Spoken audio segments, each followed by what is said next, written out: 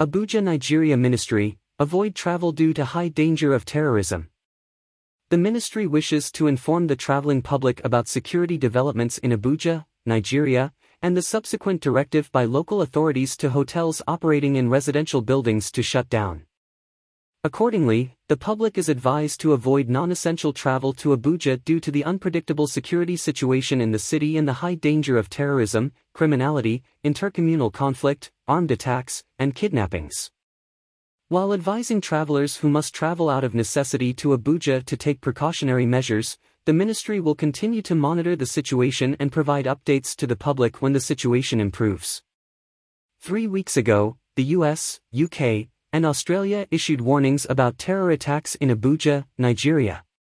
The alerts warned of possible hits on public places including government buildings, shopping malls, hotels, and transport terminals. All non-essential travel or movement was advised to be reconsidered. In July, Islamist insurgents broke free from a 900-inmate prison in the capital.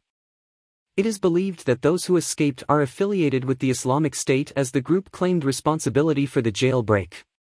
Analysts point to this and other attacks in and around Abuja as necessitating the security alerts of this week's nature.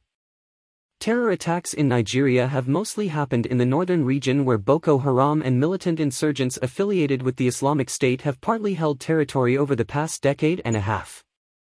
Borno, where schoolgirls were kidnapped in 2014, is 500 miles from Abuja. The capital has also had its share of attacks. In 2011, a United Nations building was bombed, and 3 years later, explosions rocked a bus terminal killing 88.